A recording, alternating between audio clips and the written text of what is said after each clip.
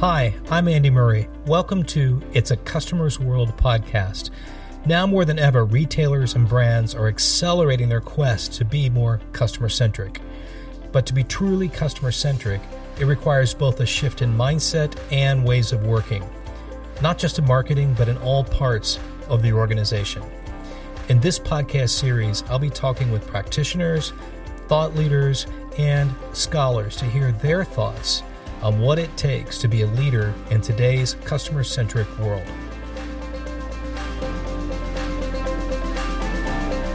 Today I have with me Steve Dennis. Steve is a consultant, keynote speaker, and author focused on retail growth and innovation. He has been named a top global retail influencer by multiple organizations, and his thoughts on the future of shopping are regularly shared in his role as a Forbes senior contributor. His new best-selling book is Remarkable Retail: How to Win and Keep Customers in the Age of Digital Disruption. During my talk with Steve, we discuss his new book and a few of the 8 essentials he outlines as key principles for becoming remarkable. Steve speaks with the wisdom gained from doing the hard yards of being in retail as a senior leader for some of the biggest and best-known brands. I thoroughly enjoyed our talk as we cover not only the history of how we got here, but what the road looks like ahead. Hi, Steve. Welcome to the podcast. It's great to have you. Thanks for having me. I'm excited to be here. Well, first, congratulations on your book. And I can see that it's doing quite well. Yeah, it was an interesting time the book came out pretty much right during the pandemic. So it was an interesting time to try to launch a book, but thankfully it's been pretty well accepted and continues to sell well. So yeah, well, before we get into it, I know from what you stated, and I think the early beginnings of that you had this on your bucket list to write a book. So take me to that moment when you said, I'm actually going to do this, and you actually set out on that quest to write it. Well, I'll try to keep it short because it's a little bit of a long journey. But yeah, as you said, I've wanted to write a book for quite some time. I like writing. I've written, I don't even know, close to 1,000 blog posts and Forbes articles over the last decade. Been doing speaking quite a lot the last few years. So we're definitely working on all sorts of content for a while, but never quite had the right lens on what I thought would carry a whole book. But I think maybe 3 or so years ago, particularly as I was speaking and having to develop the storyline around what I was going to talk about, a framework and narrative started to develop. And then I just started kind of putting the pieces together. And then, at a certain point, I was like, okay, I'm just going to sit down and really try to outline this as a book. And I went through that process, and that gave me more confidence. And ultimately, I just had to sit down and really pound the thing out. But it really was an accumulation of ideas over a fairly extended period of time. But it was probably about 3 years ago where I really pivoted to saying, okay, I think I've got something that I could turn into a book. Well, I've got one in process, and I don't think people have any clue if you've never written one, how hard that is and how long it takes. And so congratulations on that. That's quite an achievement. Thanks. It is a lot of work. The one thing I will say is that even for people that have, maybe you're finding this, even for people that have done a lot of writing in shorter form, I wouldn't say that's always easy. Mm-hmm. It's certainly not for me. But yeah, it's just very daunting to try to be able to carry a narrative and a set of ideas over 200, 250, 300 pages. It is really just a different thing, even if you've done a lot of writing. Yeah. So. Well, let's talk about that. Yeah, I do read a lot, and this is the book when I read it, and it came out in 2020. It's the first book I've seen in a long time that really goes into retail with some great principles or essentials. But not only that, I think that what I enjoyed about it is the pragmatism in it. And you read a lot of things from consultants and professional services type people about you just need to do this, you just need to do that. But if you're not actually worked in retail and been in that space, you may not appreciate just how hard some of those steps are. So you're very candid about the difficulty, the dive facing us. So if we want to talk about the book for a second, the first part goes into a great job of providing context, case studies, and some history on how we basically got here. But in the second part, you lay out these 8 essentials that give people quite a bit to chew on. And perhaps we can take a bit of a quick walk around some of the early part, the 6 probably, or the table stakes, as you call them, to highlight some of that and just get your top line high-level thoughts about each of those. Is that okay? Yeah, sure, absolutely. What I try to do, as you say in part one, is really set the stage. But the backdrop really for the eight essentials is this idea of the need to be remarkable, that Mm, even being very good is no longer good enough. yeah. And that's really anchored in a lot of experience I had, both in retail executive roles as well as a consultant, of seeing how product choice was expanding, access was expanding, information was becoming ubiquitous, and really was quite easy for, or increasingly easy for customers, particularly with the advent of e-commerce, to make it almost seamless to be able to find substitutes Right. for almost any product, or find a pretty good alternative to whatever it is you were selling as a retailer at a cheaper price or more Hmm. conveniently. And so a lot of the scarcity that existed in distribution and choice and so forth for many, many years has really been evaporating, again, particularly because of e-commerce. And so to me, that just upped the bar from a competitive standpoint. And then this idea borrowed very liberally from Seth Godin and his Purple Cow idea about really being remarkable in that not only are you offering something unique and distinctive, but something that literally people are willing to talk about. And so as that became kind of an overarching idea for some of my work over the last few years, what I started to think about was, okay, well, what are the elements of being remarkable? What are both the basic foundational pieces, but also the differentiating pieces? And as I've worked previously in industry and as I worked as a consultant, and then I did some studying, I started to see these common themes across most, if not all, retailers. And my general caveat, or I have two caveats about the essentials. One is retail is such a huge field, as Hmm. you know. There's Yeah. a lot of different types of retailers. So I hesitate to say that all eight of these will apply powerfully for every single retailer, whatever their situation might be. But I do find that they can be pretty consistently applied. And the other thing is, I very deliberately call them essentials, or you could call them elements, rather than steps, because they Yeah. are not, it's not like a recipe. You do one, then you do two, you do three. The mix of them or the order of them might vary depending upon your situation. So that's that's behind the eight essentials. Well, that's helpful. And for those that don't know, you have a great podcast that's just been launched fairly recently. I think your first episode was with Seth Godin, and you guys talked about Remarkable Yeah. and how that. So you guys have had a pretty close relationship for some time, actually, in school together. Is that correct? Yeah, we've known each other.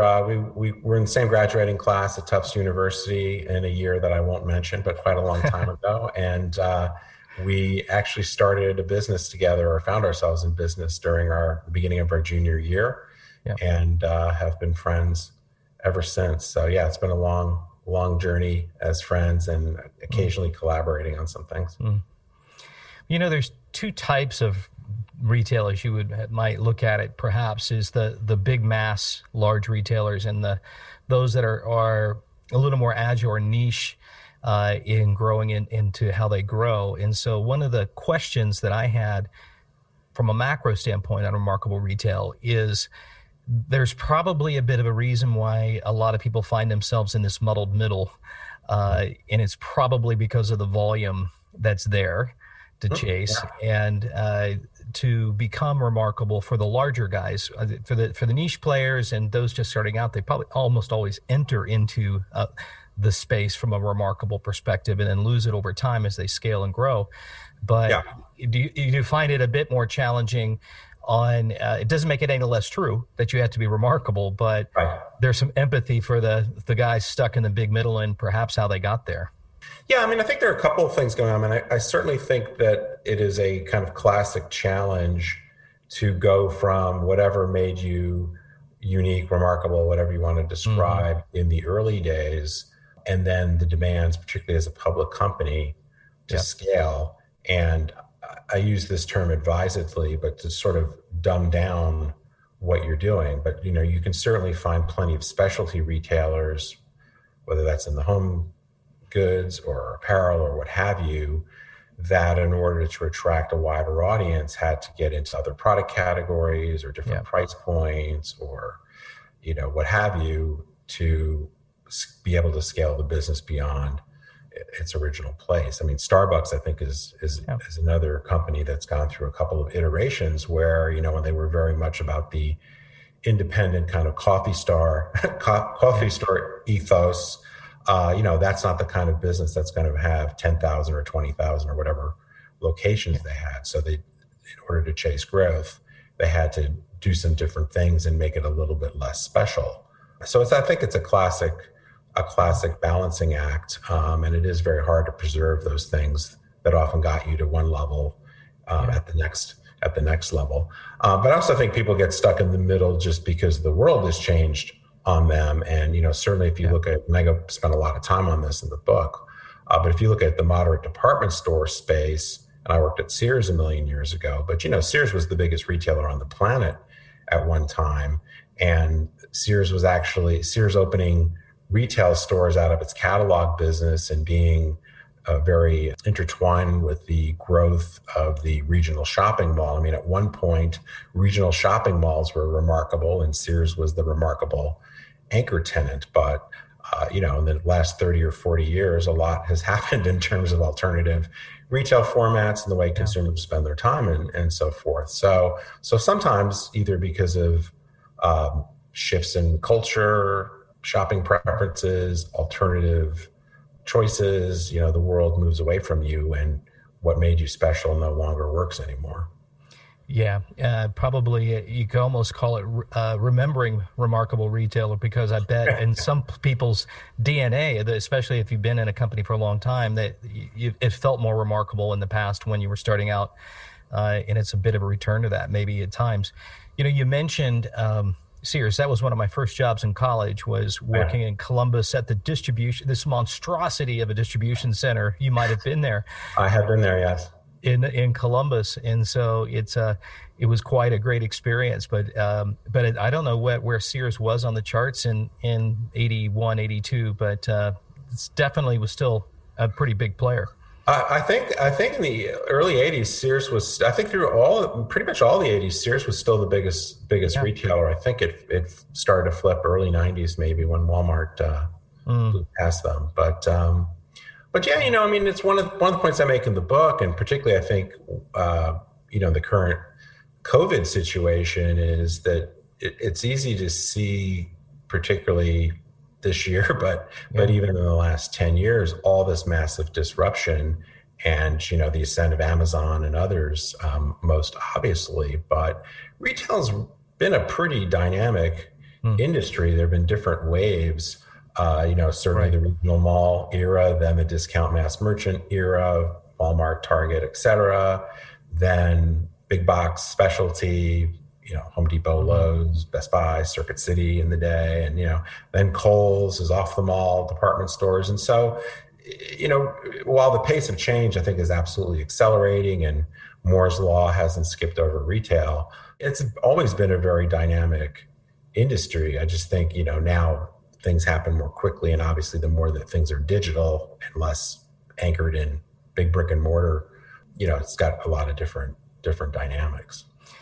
Yeah, I was in 1991. I was working for Procter & Gamble, calling on Walmart, and we had at that time P&G, I think, was bigger than Walmart. I mean, who would have thought? But in one of the top-to-top meetings I had an opportunity to be in, we were talking about some things like pricing on diapers. If it's a little bit, Walmart wanted it cheaper, they could get more traffic, right? Out of stocks in cosmetics. Looking at, and I could think back in 91 of the 3 or 4 items that were on the agenda, and I fast forward to meetings I might have been in last year at Asda in the UK. The variables we're still talking about the same things in a lot of ways. Inventory flow. So the variables themselves are pretty consistent in retail. It's not that complicated, but the dynamic of how they're interplay with each other is just really dynamic, and no 2 days are alike. And is that your experience? Yeah, it's funny. I'm actually working on something now where I'm talking a little bit about my journey from Sears to Neiman Marcus, which I sometimes mockingly call going from the outhouse to the penthouse.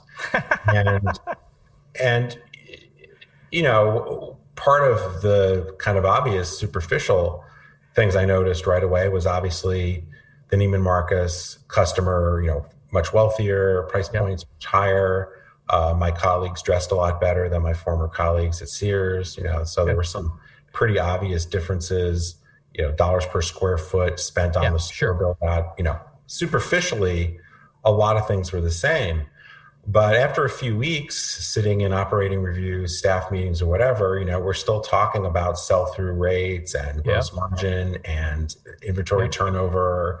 And are we taking care of the customer or not? Right. Maybe our view of customer, not maybe, but the view of customer service certainly at Neiman's was different than it was at Sears. But, the guts of what makes for a great customer experience is, I think pretty common. It just has to be versioned to the particular purchase occasion or customer segment. And, that can be quite different. But I also advise, I'm on several advisory boards of tech companies that serve the retail industry. And when they're talking about how to present their offering to retailers, I said, well, almost regardless of what you're selling, it still comes back to, are you getting more traffic? Are you helping me convert the traffic? Are you helping me convert the traffic at a higher average order value or margin?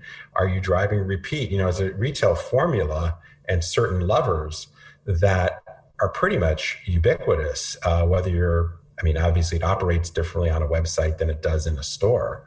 But the mechanics or the underlying kind of engineering of the profit equation, the guts of it are really similar across category and type of retail. They are, and I think that makes it pretty exciting, actually. And it makes every day a bit different because it's where you put the emphasis on the metrics. And one of the shifts I've seen that's been a bit challenging, and I understand how we got there, is looking at store labor productivity and how you measure store labor. And depending on how much of a microscope you put on that, there's where you see some of the evolution of poor customer service, because customer service, if you're doing a case rate type labor evaluation of how you're looking at store labor, and labor is really now very expensive in the grand scheme of the total model, where do they go to pick up hours to hit the monthly? Because every measure has this gamification a bit of what the unintended consequence that it's hard to mitigate. And if a service desk is, you're not measuring those hours in the productivity of the core store, that's where you go to get surplus hours to make up, perhaps, right? And so it's the unintended consequences that we have when some of these metrics, like you said, they've been there. They're very similar dynamics, but it's how you put the emphasis on which ones that drive certain behaviors that almost always get you an unintended consequence. Yeah. I feel like it's been complicated. There's an aspect that's been always somewhat complicated. I think it's been especially complicated the last few years. One, because I think if you're a retailer, and like this goes back for a while, or goes back a while when I was at Sears, but I've seen this same dynamic kind of played out, whether we're talking about Penny's or Macy's or whatever. But if you're a retailer that's having a hard time driving sales, and the only thing you can control, or you feel like you can control, is expenses, and that's the way you're going to improve profit, it puts so much pressure on your expense base. And again, if you're having a hard time getting revenue going, then you cut back on store hours, or maybe you cut back on investing in the store, which then tends to have longer term impact of making matters worse. So it's easy, if you're not understanding the interrelationship between expenses and revenue and loyalty and all that other good stuff, to keep tightening the screws, what I call in the book, optimizing to extinction. We're just like slowly doing things. And then, I feel like the pilot is coming on the intercom saying, okay, ladies and gentlemen, we're about to begin our initial descent. And it's a descent that many retailers don't seem to be able to pull out of. Yeah. But I think the other thing, and I think we're absolutely seeing this accelerated by the pandemic, is the changing role of the store, and how stores are this has been true prior to the pandemic, but I think it's just become much more obvious that stores are playing a broader role in kind of the whole ecosystem of the brand, where store associates are not only sometimes helping, depending upon the type of store it is, could be more or less, but store associate might be helping a customer who is then going to transact online at a later date, or they may be running product for curbside pickup or fulfilling an online order. And so I think it's getting more complicated for brands to understand the interrelationship between the digital and physical channel, as well as managing labor in sometimes, very different ways than simply I'm filling the shelves and I'm at the checkout. Yeah. Offloading boxes on the dock or whatever. I think the labor equation is getting a little bit more complicated. And I think when we look at this customer-centric idea, and I know you touch on several of the essentials, it sounds easy, or it sounds like it should be intuitively easy to execute, but some of the realities of retail get in the way. So, for example, in my experience from grocery and produce, you could absolutely get to 100% fresh in produce, but the waste you would drive from that would be so expensive. And so you're trying to optimize how fresh do you want to be versus the waste that you're going to generate, and which has cost in it, but it's also not great to throw away that much produce. And so you're always trying to optimize to get the counterbalance of anything you try to push as a lever. There's always a counter lever, it seems, in retail that has a negative consequence if you go too far, whether it's classics markdowns.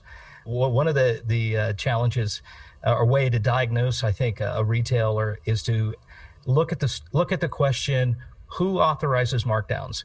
Is it the store can authorize a markdown, or does it have to be through the merchant? And if the store has that power, then they were probably going to move that out pretty quickly. You would know this better than anybody from a department store, but if the merchant has that power, they might want to hold on a little bit longer, and all of a sudden the store experience gets a little crowded. I mean, just talk about that particular dynamic, because that's a great illustration, and with your background, department stores, how you solve that markdown question and still be customer-centric.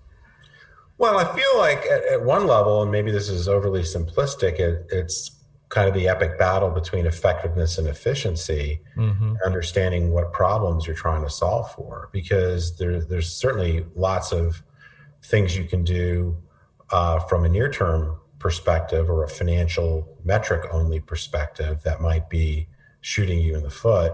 That's right. From customer loyalty and brand differentiation and all those kinds of things. So I think a couple big things. One is I think it's very important to have very good segmentation so that when you're talking about the customer, you have more clarity and granularity about what you're talking about, because very few brands have a customer in a very generic way, right? They have multiple segments that value, are of different values to the enterprise, but also value different things in terms of their needs, wants, stories they want to tell about themselves. So I think you have to have some sense of which customers are we talking about, which purchase occasions, to try to get it a little bit more focused. Well, on that point, you mentioned the book, and I've used it as well, RFM. It's been around a while, but recency, frequency, and monetary, and being able to tie that perhaps to the call center, so that when that person's on the phone,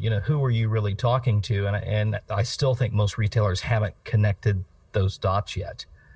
No, I mean, there's certainly technology is enabling a lot more of the ability to not only do the value modeling, customer lifetime value assessment, but also to operationalize that at point of sale or in the call center or whatever. But there aren't that many retailers that are really actively doing it. And, it's also very, very complicated. I think this is a little bit off your question, but I think one of the things that I've seen be so powerful in the last few years in particular is to not only have an actual customer segmentation and understand customer metrics at a deeper level, but to be doing customer journey mapping so you understand where you have the biggest opportunities to fix underlying issues or hopefully do something really remarkable that you can amplify. And that information informs, I think, part of your question, which is, where do you care the most about taking markdowns? What financial lever you're most trying to pull? Because if you're focused on your most valuable customers and prospects, you might make some different decisions for certain customers than just sort of the broad brush rule of, oh, you take this markdown on this date just because that's what our markdown optimization system tells us we should do. There should be some, I think, overlay around customer value in a broader brand kind of true north to inform those decisions ideally. But, it gets into a level of complexity that a lot of retailers are not. And that complexity often carries cost of investment to get to that complexity. Yeah. I mean, it's easy. I mean, I always joke around that, it's easy to do everything based upon the averages, right? Yeah. But, nobody's, or generally speaking, if you do a distribution, nobody actually represents the average, right? The interesting thing, like I'll just pick on Bed Bath & Beyond for a while. Bed Bath & Beyond's promotional strategy for a long time has been the 15% coupon. And pretty much all is that lots of people won't buy anything unless they have the 15% coupon because that for them, that's become regular price. And other people will not buy because 15% isn't enough. And since it's applied to every category, you could just say, well, 15% off in some categories is not a particularly good deal if you were to price that on Amazon, let's say. That's right. And in other categories, it's excellent. And the way they solve for that is by eliminating a lot of products from the 15% discount, which just causes customers to go, well, this is kind of a con. And so, so they've managed the business from this kind of average markdown strategy and this kind of, you're an idiot if you don't use the coupon. And all they've done really is not been able to do markdowns in a very precise way, left money on the table for some customers, not create enough of a discount for others, and then just pissed off a bunch of people because they have so many exclusions. But it's a very simple to execute program, right? Yeah. It's very simple. No, I think you make a great point. It just doesn't work. Yeah. Well, a lot of the customer data you look at in retail historically has been there to serve merchandising and help think about category planning and do that. But more recently, turning toward the customer and really understanding the customer segmentations is a bit newer, and getting an RFM model that can be used, or a sum value model that can be used in business decision making, whether that is markdown optimization. You don't have to go all the way to personalization of customer data to get those benefits back to be more customer centric. Yeah, my experience with more, I guess, targeted marketing broadly is it's certainly a nice idea, and conceptually I buy into the idea of one-to-one marketing. I talk about that in my book. I was a huge fan of Don Pepper's and Martha Rogers' work 20 years ago. It sounded fantastic to me. I think they were a little bit ahead of their time in terms of what culturally and what can be done technologically. But certainly the closer you get to one-on-one with the customer, the better chance you have to serve them well. But I don't think we have to let that be a barrier to doing some things that can make whatever you do more personalized and relevant. It doesn't have to be exactly segment of one. Exactly. And, A/B testing can accomplish a lot. At Neiman Marcus, we developed some fairly straightforward models that greatly improved relevance, but we're not literally one-to-one. They might have 32 segments or combination of variables in emails or something like that. So I think it's about getting progressively more customer relevant, and with any luck, developing that learning relationship with the customer so that when you put something out and it isn't getting a good response, that you can learn from that and apply that to your models and make it progressively more relevant. So I think there's lots of fairly simple targeting strategies that you can do that will make the customer feel more seen and appreciated, and at the same time get you a better marketing ROI. It does take a bit of a leadership mindset shift to create that test and learn culture, or more importantly, protect that culture. You and I both know from how the retail grind at an exec level and throughout it's an intense, full-on experience. When I was doing consulting at a brand level, an agency side, I never appreciated what the 6 years at Walmart and Asda has taught me in terms of the retail true atmosphere of what you have to do to drive that business. It is a full-on intense experience. And so it takes a bit of a top-down leadership mindset to say we're going to protect some test and learn space, headspace, and we're going to invest in that talent, and we're going to make sure that that is always on, almost that test and learn, whether that's even store prototypes or making sure you've got something new in the pipeline. And my guess is with COVID coming, that those that had good tests already in play, we're accelerating those tests, and we're in a better position than those that weren't testing in some of the areas that they needed to be testing, or caught a lot more flat-footed, a lot more difficult. For sure. I mean, I know one former client that, and one other company I happen to know that was not a client, where I had visibility to things they had in their pipeline.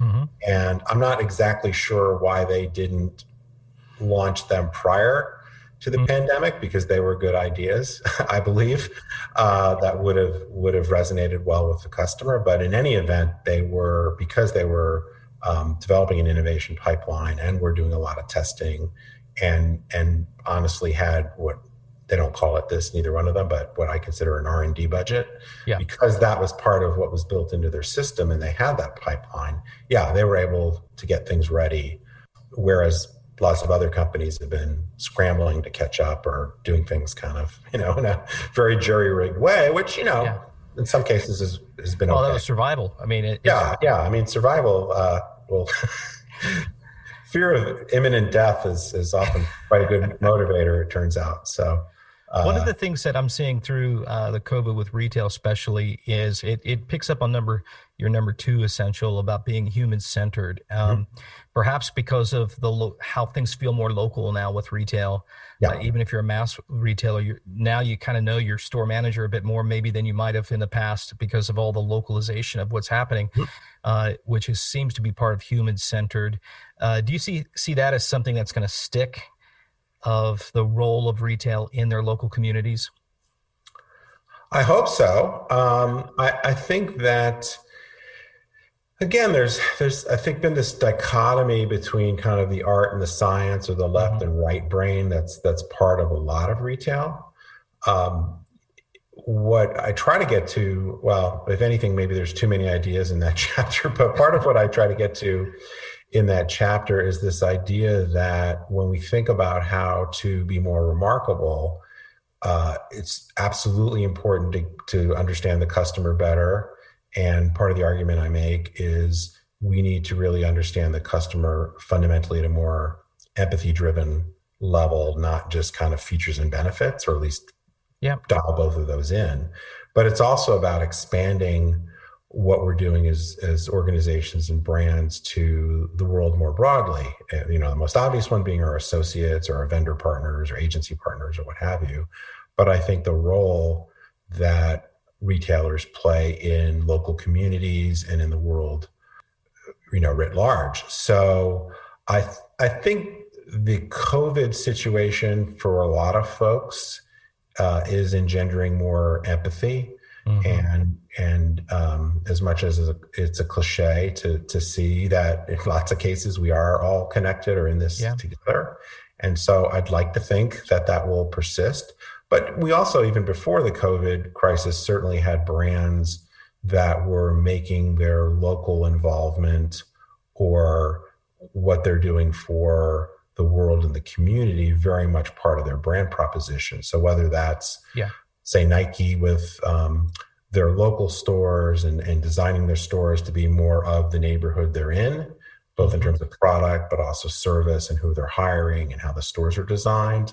But, brands like Patagonia, the whole resale circular economy market is speaking to societal issues, climate change, sustainability. So I think those trends have been building for several years.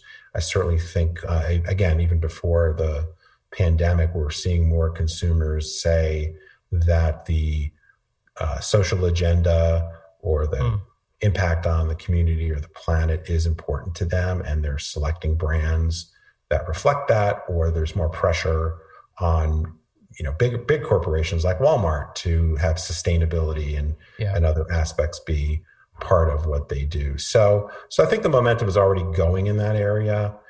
Doubt that there's any real going back, and actually with any luck, there's an acceleration. I don't know where it was in that chapter around human centered, but one of the thoughts that struck me was I think by calling customers customers, that is such a transactional description Yeah. of a relationship, Right. and it didn't really occur to me until recently that what if we called it people? And when you start looking at you're really serving people, you Right. can get a bit more human centered pretty quickly than thinking about customer. And there's this little wall of transaction when you think about people as customers, don't you think? Yeah, I mean, no, I absolutely agree. That sometimes I feel like that was the hippie section of my book where I was a little bit, peace. What's so funny about peace, love, and understanding? Yeah. But I do think it's aside from my own whatever spiritual view of the world or something, but I do think there is something powerful from a branding standpoint, particularly for premium brands, to say, well, look, we're not just selling you a product and engineering features and benefits for you. We are solving a problem for you, or we're creating a story for you that goes above and beyond simply this product. Because in some cases, I think this is a big part of human-centered design. We're solving a higher level problem. I think in that chapter, I talk about what Harvard Business School professor Ted Levitt said was people don't buy a drill because they want a drill. They buy a drill because they want a hole. What is that outcome? Yeah. Customer jobs to be done, as others have called it. What is that thing we're doing for you? And if some part of what we're doing for you is solving a higher order problem, like being a good citizen, or feeling part of a movement, or finding people in your tribe, like-minded people that like the same products or like the same causes or want to go running or hiking, or, you can imagine all those things. I think that is, I think from a very selfish business standpoint, we are connecting with people in a deeper way. We are building loyalty. And if they really feel passionate about what we're doing, they're going to tell the others. And that's the most powerful marketing of all. So I think from a very selfish, practical business standpoint, thinking about people more broadly and about their emotional connection to our brand is good. I also just think it happens also to be a better thing for society. But that's perhaps a different problem.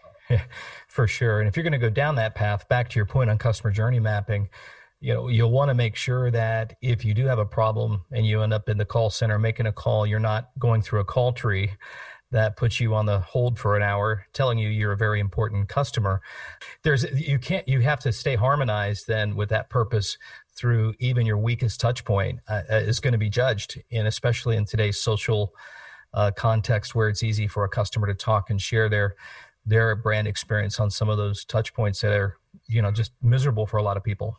Well, I think not that this was good, but I think if you had a really bad customer experience 15 or 20 years ago, the people that heard about it was your family or your neighbor or the person you played golf with or went to church with or, whatever. It could be fairly contained. Now, it can blow up on you very, very easily, particularly if certain people are willing. I had a very bad experience with a national retailer, and it was like so antithetical to, and it is going to show up, I'm not going to name them, but it is going to show up in a future piece of writing of mine. But the experience was just so egregious and almost so comical that I almost felt like I just had to talk about it on social media, and I just showed uncharacteristic restraint. Yeah. But I easily could have, and certainly there are people with way bigger followings that get very vocal about bad customer experience. So it's just, aside from you should take care of the customer and live true to your brand promise, things can go really south for you quite quickly. And I think that's what's different versus 5-10 years ago. How quickly it ends up being a letter to the CEO. And, surprisingly, people would be surprised to think how many letters a CEO of a retailer gets. Right. It's a lot on a daily basis. And so that does have a big impact. So that's kind of human-centered. Other essentials that you have that I think link back to customer-centric would be essential number 5, being personal. Right. Is that really about one-to-one, or is that a different concept than actually one-to-one marketing? Well, there's a few things. The core of it, I think, is really a customer insight or being customer led in your strategy, which is to really push to deeper and deeper levels of understanding and then acting on those insights. So that could come from exhaustive customer journey mapping or other forms of research to really understand how to be intensely customer relevant. I do talk a little bit about getting closer to one-to-one. So some of that is more from an analytics standpoint of, campaign management and a lot of the things that a lot of marketing technology companies have been pushing for years. There's also the aspect of curation, being able to go out and, say, in a more common or historically traditional customer service, personal shopping thing of like, well, if I understand you as an individual personal shopper or as Netflix, I can, go out and find things for you and curate them. So what I'm showing you is much more likely to be to your liking. Stitch Fix, there's services that aren't literally one-to-one, but try to understand you as an individual and bring stuff to you in an edited or curated fashion.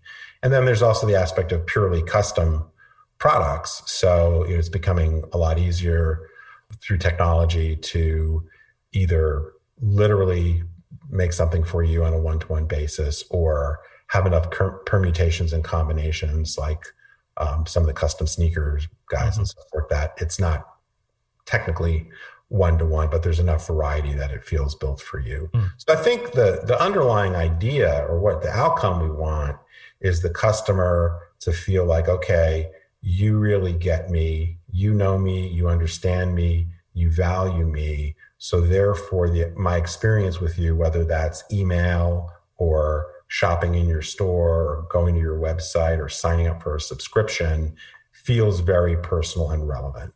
Because the more intensely customer relevant we become, the more we enroll people in our brand. So that can play out in a pretty wide spectrum. Yeah. If you want to talk about the methods of how you get that understanding, and clearly on an online pure play, you've got different tools there to get that understanding what customers may or may not want. But when you get into physical stores, I still think there's a place for behavioral, like observational research of like a Paco Underhill might take that you just you're not going to see it in the data side.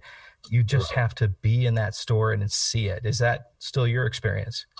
Yeah. I mean, I think what's fantastic is that, and I think in reality, as much as it gets marketed pretty heavily, there aren't a lot of companies that are really applying AI, machine learning.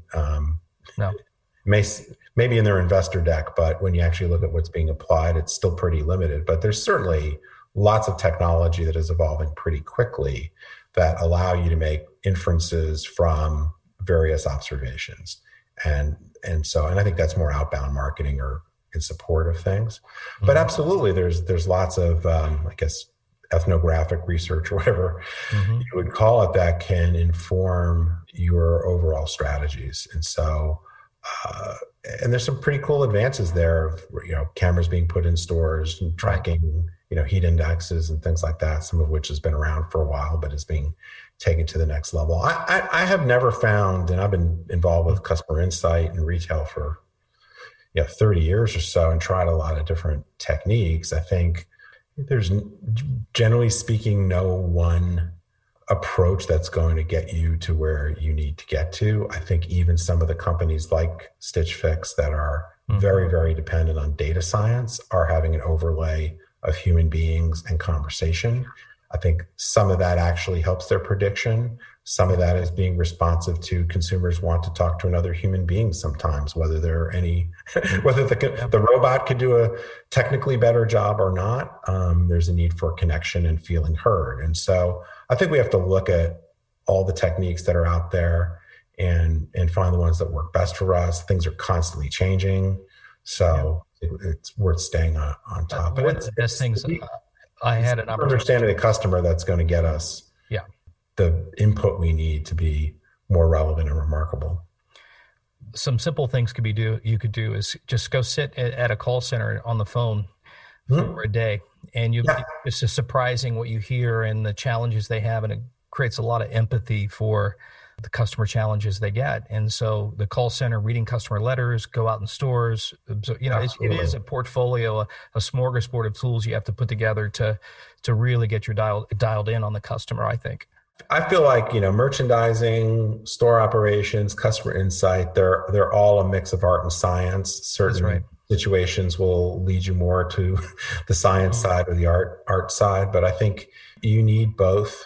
And there are some obvious limitations to even the most advanced, sexy Mm. technologies that won't get you there. Yeah, I mean, I had a job a bunch of years ago where I had call center reporting to me, and I used to listen to calls all the time, and it was probably the most amazing research. And even when I would listen to calls, and then sometimes I would take calls. When I would take calls, it gave me the opportunity to actually get into Mm. a dialogue. And even though it was a relatively small sample size, it just added to understanding in a way that our pretty large sample quantitative surveys just didn't. So, yeah, I don't think you can. There aren't too many business where you can kind of sit in the command center and And just work it stare at from a just the screen data of side.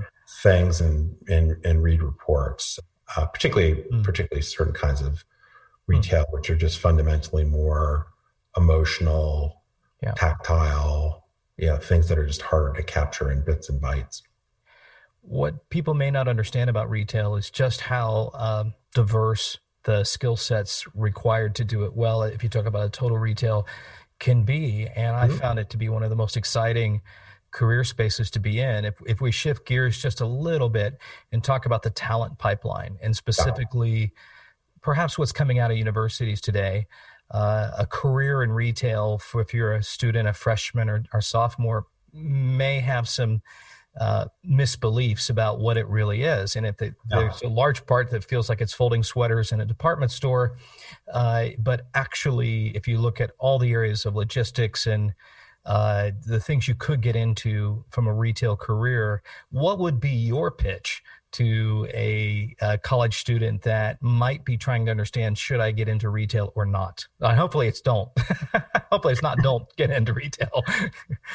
Well, first of all, I mean, it's really amazing. I mean, I think it's been true for a long time that there is a really wide range of skills and talents that are needed across different retailers. And if anything, I think it's gotten even more diverse because there's this whole kind of engineering, Mm-hmm.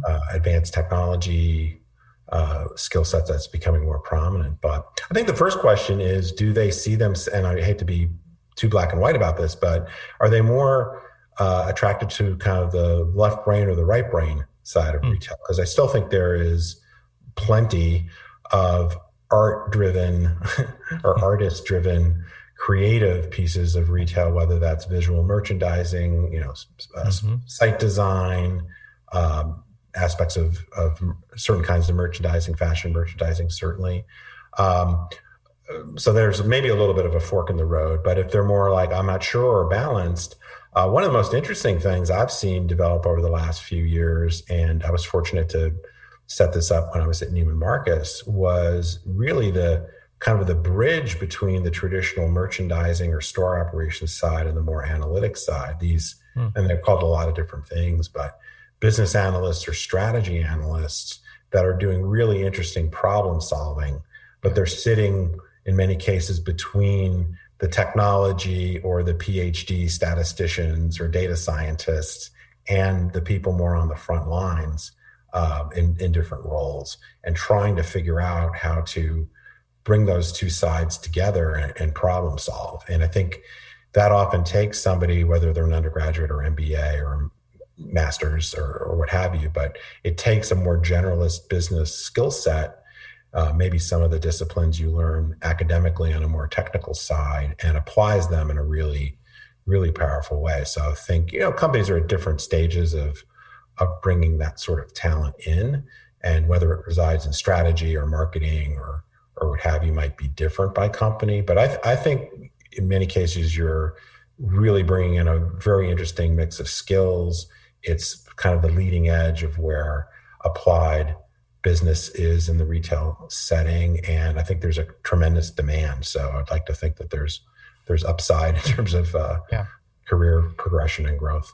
Well, if you are interested in data science, it's hard to find an industry that creates so much data to analyze than a retail environment. I mean, you can quickly accumulate millions and millions of data fields on a daily basis but the challenge has been taking that data and applying it to a real business challenge and a case study or user story that you're really trying to connect the dots on. So I think it's a rich field with a great base of data to start working on big data. And like you said, I think it's still early days for us to get the full power of that data science capability applied to real business challenges that create value creation for the business. Those are still, in most cases, it's still in front of us instead of with us today.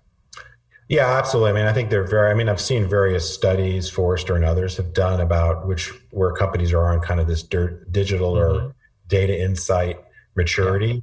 Yeah. And I don't think, and I haven't independently validated those studies, but I trust Forrester, these companies. And I think, they show 70-80% of companies are still relatively immature and really applying data science in a super impactful and meaningful way.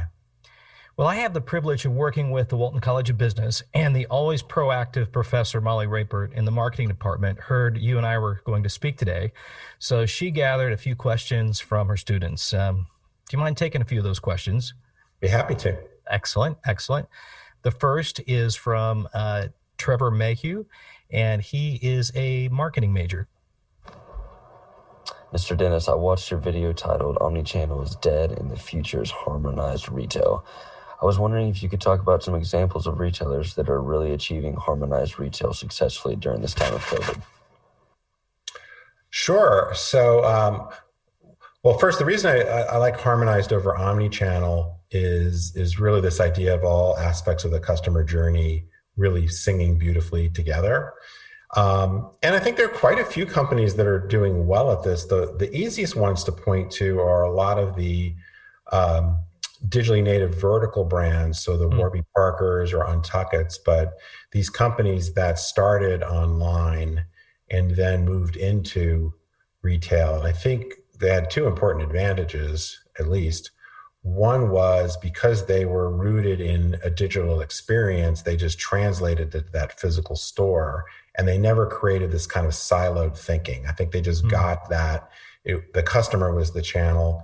It needed to be all one shopping experience, and customers are going to sometimes transact in a store and some transact online and sometimes get served in the store with a product. And so they just saw it as one thing.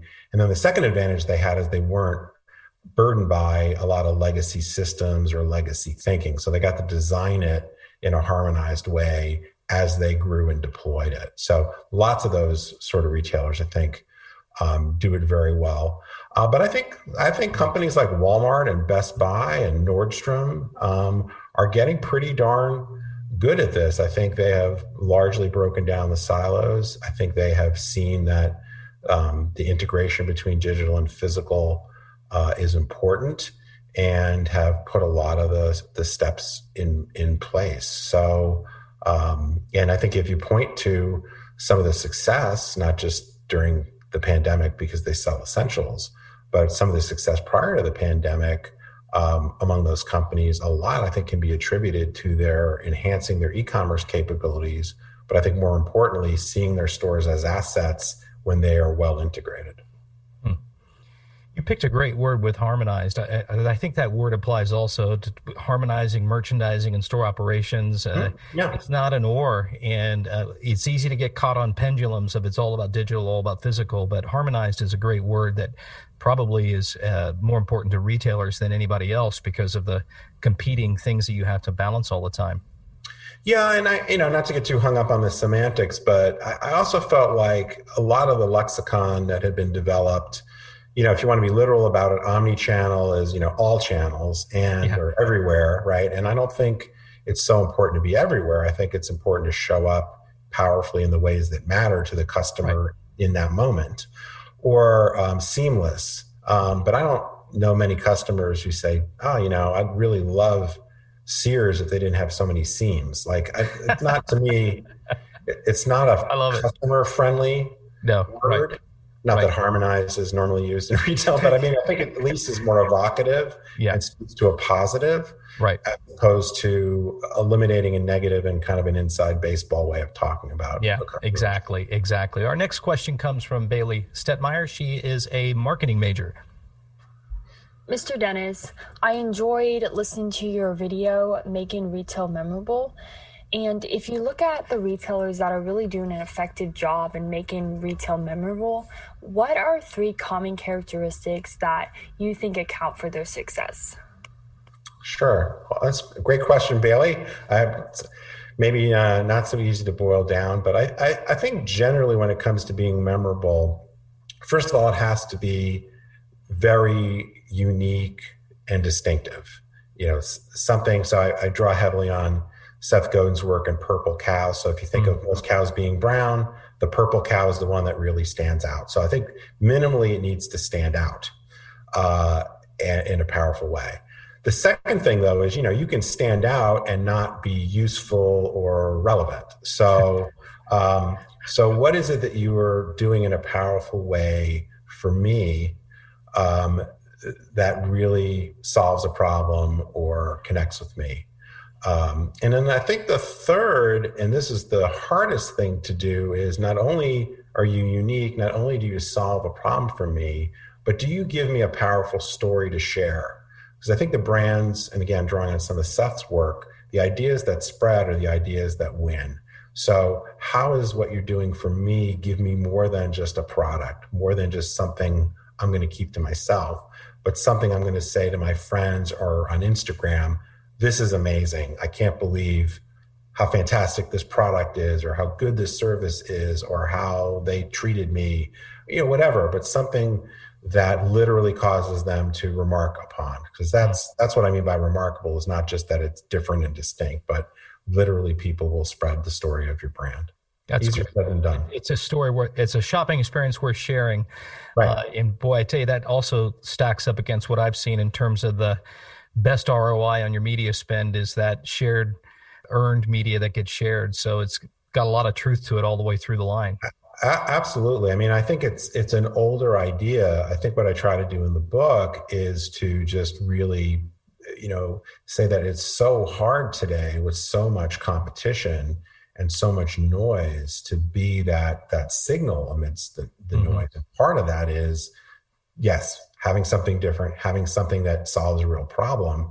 But what gets amplified, that's the thing that breaks through and carries forward. And yes, is amazing ROI if you can make it happen. Excellent. Last question, a bonus question from Jonah Rapert. He is a Walton Honors senior and a major in marketing. He's actually a double minor in economics and legal studies. So here's Jonah. Jonah sounds like a busy guy. Mr. Dennis, in your book, Remarkable Retail, I found it interesting to see the chart of the top 10 retailers by decade, and to learn that Doug McMillon keeps a copy of this with him on his phone to remind him how quickly retailer fortunes can change. Given all that has happened with COVID this year, what retailers would you expect to see at the top of this list at the end of 2020, noting that Walmart, Kroger, and Amazon topped the 2017 list? Well, I haven't looked. That's a great question. I haven't, and it's actually something I need to update. I haven't looked at where some of these retailers stand this year, but certainly Amazon, Walmart, and Kroger will be near the top. Some of that is just their sheer size. Some of that has been, for better or worse, one of the things that COVID has done has tilted the fortunes towards those brands that are selling essential merchandise. So, and it's also given, and I hesitate to use this word, a gift to certain very strong digital retailers like Wayfair, for example. I don't think they'll make the top 10, but they have had some huge growth because of stores being shut down and just the kind of tendency to be digital first in a lot of products. So I don't know how dramatically actually the 2020 list will change from 2017. I think it's a little bit of the the rich getting richer and the winners and losers in this kind of bifurcation effect. But yeah, I mean, Home Depot, Lowe's, Best Buy, the big supermarkets, Walmart, Target, Amazon have all done disproportionately well during the pandemic, but they were already on a good trajectory, and certainly, outside of Amazon, the brick and mortar guys have really improved their digital capabilities, which has served them well also during this time. Great perspective. Boy, this has been fantastic, Steve. Any last sharing thoughts, either to students or to faculty that are working diligently in this space? What gives you hope about, even though I could be quite cynical, I imagine you could be as well, but as you look out to the future, what gives you hope? I think the main thing that gives me hope, and in fact, I was just working on some writing on this, is I think clearly the pandemic has had some very awful effects, most obviously on people's health and economic well-being. And so it is hard sometimes to be hopeful when we've seen so much trouble and destruction. But I think one of the things we've learned from other crises is that when there is a lot of change, there is also a lot of opportunity and innovation that's created. So I think some of the more agile, innovative companies are being stretched to try things because business as usual is not working for them and probably won't work going forward, even if we have a good recovery. But I think the other thing, and I saw an article the other day about how the rate of business formation has really spiked in the last few months. And I think it seems like these times bring out entrepreneurs. Now, maybe that's because they lost their job and they're scrambling to find something new to do. Yeah. Maybe because rents have dropped in some physical space, it suddenly makes their idea workable because the rent is half the price. Or maybe a company has gone out of business, but there's still a market opportunity if they're well capitalized. So I just think there's lots of innovation that happens in this period of time. And that will create new and different businesses next year and beyond that will be pretty exciting. And I think it's exciting if you're a student or just an entrepreneur, or maybe somebody who's been working for a big company that wants to do something new. And this is the thing that gives you the push, even if it looks pretty tough right now. Great word. I found retail to be a very exciting space that it seems like you could get your idea into action pretty quickly and see results almost instantly. So it's one of the fun places to work, and even though at times it can be quite challenging. Steve, thank you so much. I'll be sharing more in the notes around how to access your book, make sure people have a chance to get connected to your podcast. It's you've got some great guests in there and some great insights. And so, and again, congratulations on getting that launched and being a thought leader in this industry that desperately needs people to provide that direction. So thank you. No, thank you. Thanks for having me on. I appreciate it. Thank you for listening in to a powerful conversation with Steve Dennis. My takeaway is that no matter how difficult the dive is, there is no escaping the elephant in the room that retailers can't really thrive in the long run by optimizing and cost-cutting, especially if the proposition isn't remarkable. Time has proven that to be true over and over. The answers for becoming remarkable can always be found, not by copying competition, but by listening to the customer. That's it for this episode of It's a Customer's World. If you found this helpful and entertaining, I would be so grateful if you could share our show with your friends. And I'd be super happy if you subscribe so you can be updated as we publish new episodes. And if you really want to help, leave us a 5-star rating and a positive review on Apple Podcasts or wherever you listen. It's a Customer's World podcast is a product of the University of Arkansas Customer-Centric Leadership Initiative and a Walton College original production.